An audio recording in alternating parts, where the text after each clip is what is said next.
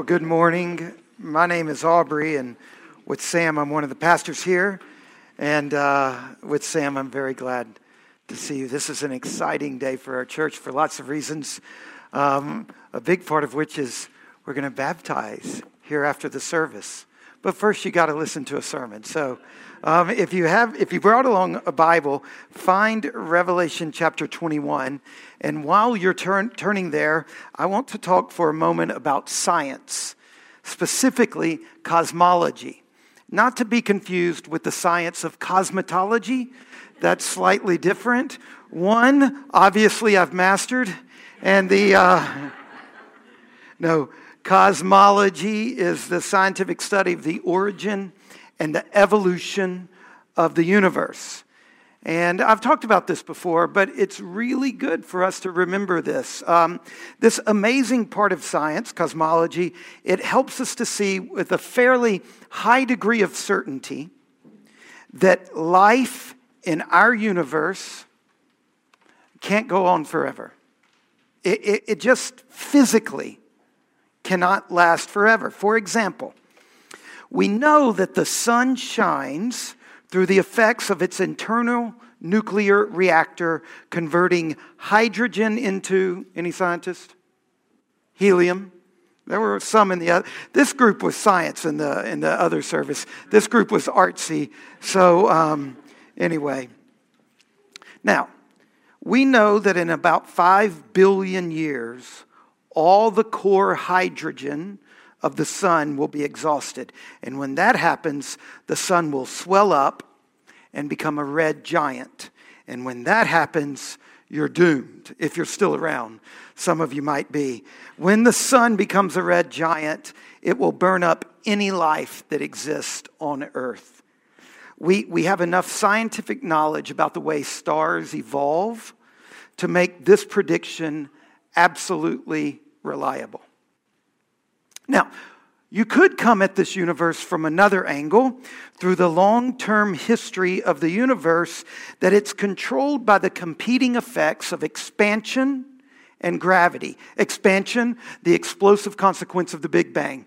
Bang, this whole thing started, and it started moving out. Science shows us that. We know that that's what's happening. And as a result of that, things are moving away. But then you've got this force called gravity, which does the opposite. It pulls all things together. And these are contrasting, competing forces. And science tells us that they're fairly evenly balanced. And as a result, we don't know for certain which is going to win out. Is the universe going to expand away into oblivion, or is it going to go the opposite direction? So, for example, if expansion wins out, if it's the more powerful force, which is the possibility currently favored by most cosmologists, I'm not sure what the cosmetologists favor, but this is the cosmologist's favorite. Cosmic history will continue forever in a world steadily growing colder and more dilute, and eventually everything will decay into low-grade radiation. Now, if gravity wins out, so if expansion and then suddenly gravity becomes a more powerful force, pulls everything back in, then the present expansion will one day be halted and reversed, and what began with a Big Bang will end in a big crunch, and the universe will explode into a cosmic melting pot. Now, the timescales for these processes are actually longer than you have to personally worry about. They're immensely long, spanning many tens of billions of years. But one or another of them, it's where this universe is headed. The universe will either end in the whimper of cold decay or the bang of fiery collapse. Science clearly shows that we live in a finely tuned, fruitful universe that is facing ultimate futility. However, last week, we've been going through the book of Revelation, and last week we got to the end of chapter 20, in the first few verses of chapter 21, and we see there that God is going to interrupt the natural development of the universe and he's going to heal it. He's not going to let that happen. He's going to interrupt the natural development of the universe, and he's going to take away the death and the decay. He's going to solve this problem. Death and decay, expansion or gravitational contraction will not have the last word. God is going to heal the whole universe, not just you. He's going to heal humans from their bondage to sin and death and decay and all the bad stuff. He's also going to heal relationships from death and politics and your mind and your emotions. And not only all of you and all of that, but the whole universe.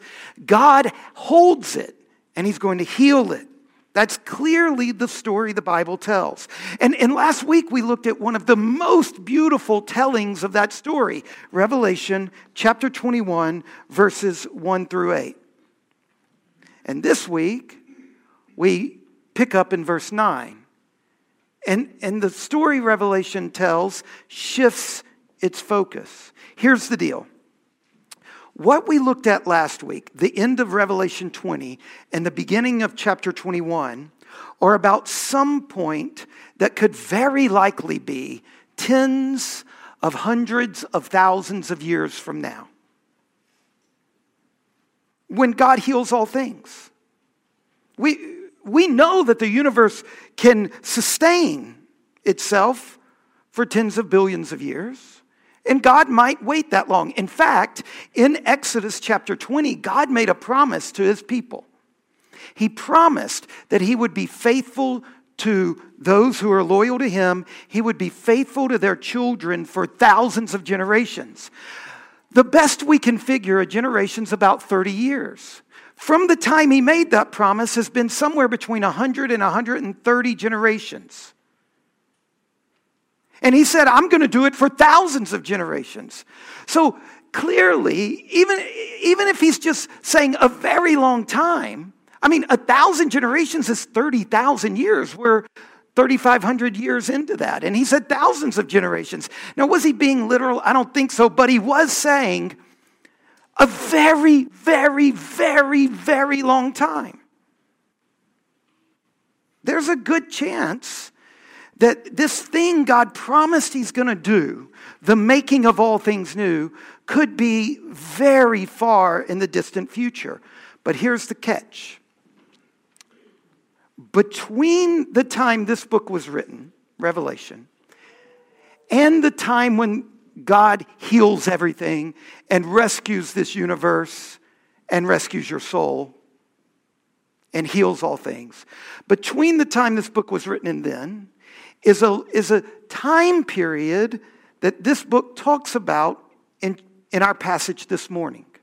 So Revelation chapter 21, starting in verse 9 and going through to chapter 22, verse 5, this is a vision of life now. In between, technically, the fall of Jerusalem and the healing of all things. And it's a vision of the church in the midst of that time span. And notice how it images the church. Look in verse 16, Revelation chapter 21, verse 16. It gives the picture of a church as the city. The church is a city. It lies foursquare, its length the same as its width. It's measured, the city with its rod, 12,000 stadia. Its length and width and height are equal. He measured its wall 144 cubits. Now, this is massive. To give you a comparison, the size of this city, this church, that's given the image of a city, the size of this church is more than big enough to cover half the United States and to rise to the height of 260 Mount Everest stacked on top of each other. Now, this is clearly symbolic.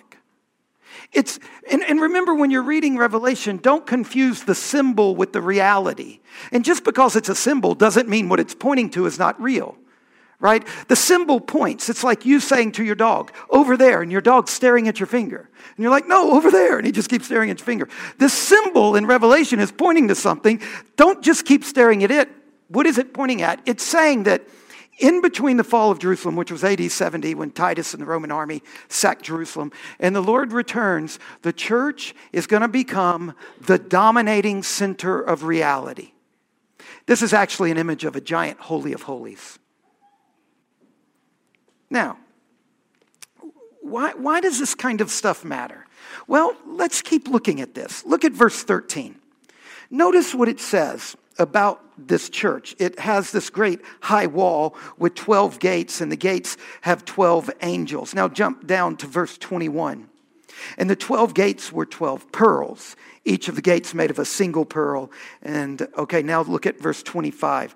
And its gates will never be shut. Isn't that a beautiful image of the church? Always open, in the middle of the world, but always open to the world, never shutting its gates. Here is an image of the church where there is this commerce between the church, which is in the midst of the world, and the world, where it's open, and it's tolerant, and it's inclusive, and it's welcoming. That's the picture of the church. But pay close attention. Verse 27. See, somebody said, pay close attention. That was their little... Look at verse 27. But nothing unclean will ever enter it, nor anyone who does what is detestable or false, but only those who are written in the Lamb's book of life. Yeah, the church in the midst of the world is open and inclusive and welcoming, but this inclusivity is not limitless. There are boundaries. And this is necessary for the church for the same reason that it's important to have a rule of no smoking in a library or no playing loud radios in concert halls. Because whatever ruins the beauty and the holiness of God's new city, the church, is ruled out. So on the one hand, it's fascinating. The church in the world now is a city unto herself, with thick walls that set a boundary between the church and the world. And notice the church has its own foundation.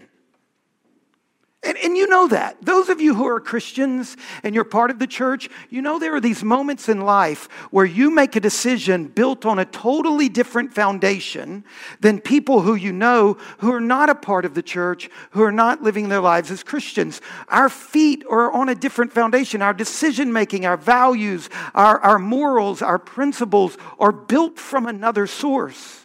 The church in the world is distinct. We're a distinct group of people. We have our own foundation. That's on the one hand. But on the other hand, this city is not off on some island removed.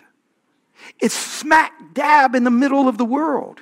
Being in the world is the essence of the church. Here in this vision, notice, nations are drawn to the glory of the city, the church. Kings, it says, bring their treasures into the church. And there's this traffic into the church, which is a city, and the gates are never closed. Here we have a vision of the church in the midst of the world, deeply engaged with the world.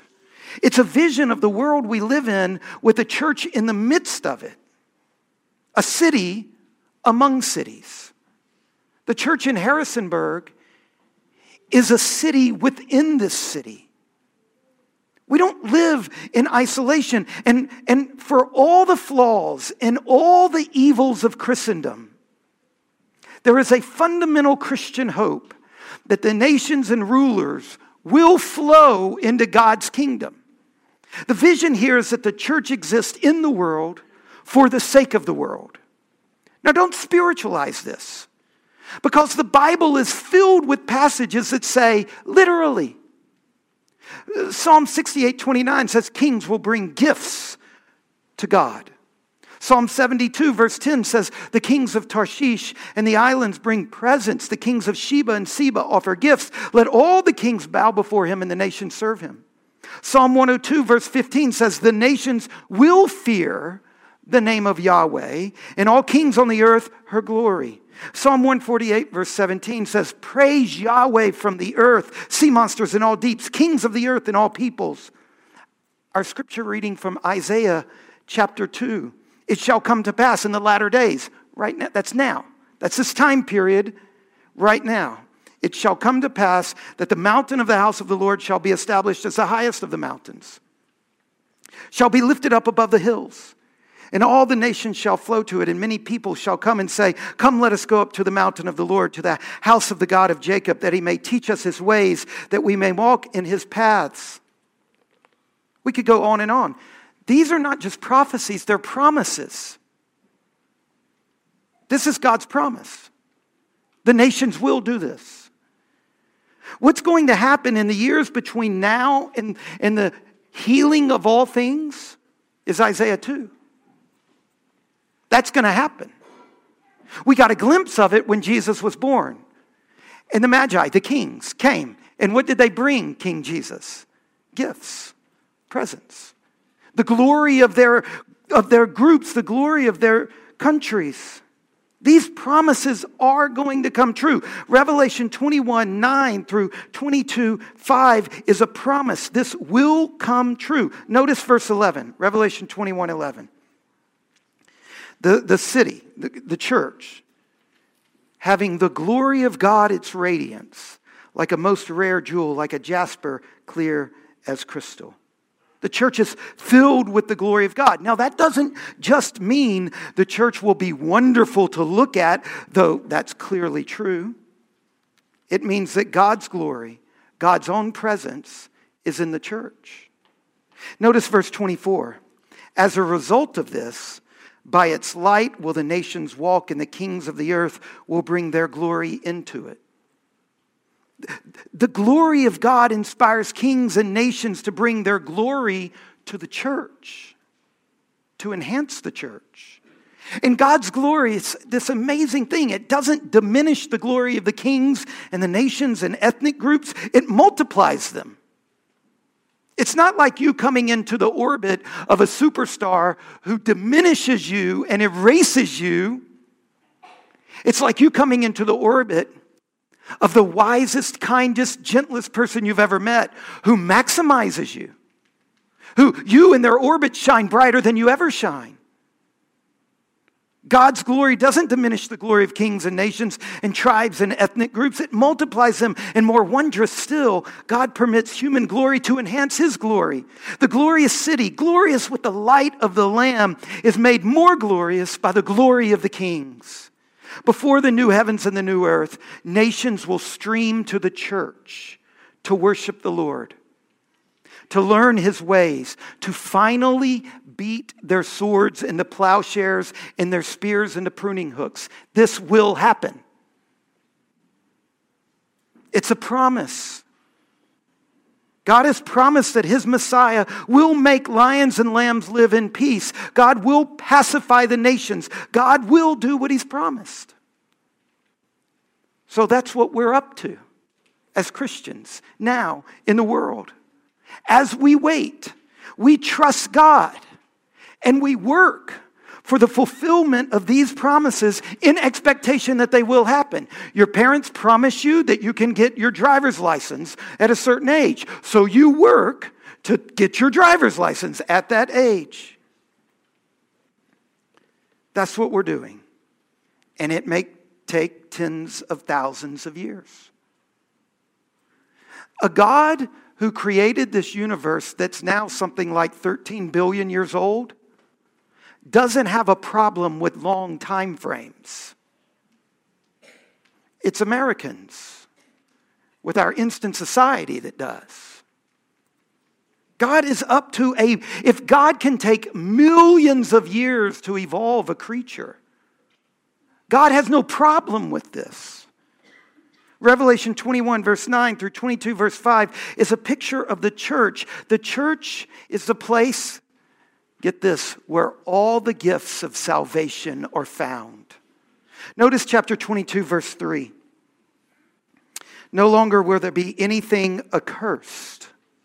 That's a reference to the very beginning of the Bible. Everything was going along good until one day Adam and Eve snuck a snack. And that was funny, didn't you? And when they had this illicit meal in rebellion against the high king, everything broke. And right after that, it says the world was cursed. And you know this. You've tried to say something honest and pure. and it didn't work. You've tried your hardest to do your best, only to fail again. You know that there is a power greater than you at work in this world. You know that you can be a farmer and do everything right, plant everything right, and it doesn't rain when it should, or it rains when it shouldn't, and you lose it all. This world is under a curse, but do you know where the healing is found? It's found in the church. It's in the church where the curse is absolved and forgiven and cleansed and moved away. Anyone who wants light and guidance and bread and the best gifts that God has to offer has to come to the church. You have to find a clean robe and enter through the pearly gates, past the angel guardians, into the church where Jesus gives his gifts and he gives himself. But he gives his gifts in the church only to citizens of the church. There is no salvation, no wholeness, no shalom outside the church. Not only for each of us, but for nations. The church is the hope of the nations. The church is the hope of your family. The church is the hope of the world. The church is this beautiful bride pictured here. Do you realize in Genesis 1, 7 times in creation, God says, it's good, it's good, it's good, it's good. And it's setting you up. I mean, he says it so much that you feel the setup coming. And then in chapter 2, bam, he springs the trap on you, right? Because suddenly in chapter 2, for the very first time, it says, it's not good. And you know what's not good? There is no bride. The whole story of the Bible is a story of God preparing a bride. And so we get to the last page, and God offers the bride, and the bride is the church, and it's glorious, and it's beautiful. Now, you might be thinking, now I know you're not telling the truth, Aubrey, because that's not what the church looks like. Is the church really bright with the glory of God? Does she really sparkle like a bride adorned with jewels? Is she really a holy place without anything abominable? Does she really guide the nations with her light? And do kings really bring their glory through her gates? Can you really find the fruit of the tree of life along the banks of the river? And do you really think that God is using the church to heal the nations? I mean, not only does the church seem to fall short of these points, she often seems to be precisely the opposite. The church seems far from virginal, more a purveyor of darkness than a beacon of light. Her residents sin and cover up sin. Her leaders enrich themselves on her jewels. And this business about no abomination in the church, really? What about the priest child abuse scandal in the Roman Catholic Church?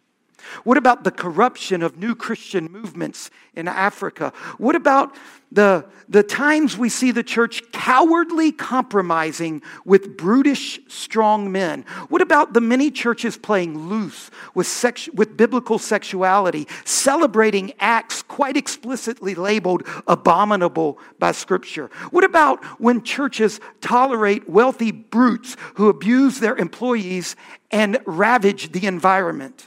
What about the complacent middle-class churches who are happy with middle-class morality and want nothing more than their religious fix and to be left alone? What about when the poor in the church start looking to game the system? When the opportunity comes, it seems to me that the church has been as viciously bloodthirsty as any tribal nationalist. The Rwandan genocide. The church was all up in that. The most efficient genocide in the history of the world. 1 million people killed in less than 100 days. Yeah, all that's true. But here's the catch. It's not the whole truth. It's not all of the truth. Throughout the history of the church, from the time this book was written until now, bishops and priests have served as guides to kings, teaching them humility before the high king, instructing them to rule with mercy and to pursue justice. The church has been and still is a mediator of international disputes, gathering leaves from the tree of life that Jesus gives to heal the nations. Anglicans have begun to heal the murderous divisions of the Hutu and the Tutsis in Rwanda. The church has instructed and encouraged nations to devote their power to plowshares rather than swords. The Mennonites have been up to something. And it's not just one long history of failure. We have to learn the whole history.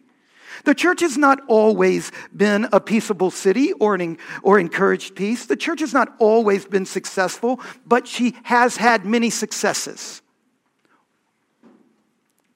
The dignity of human beings in Western civilization did not come from Roman Greece.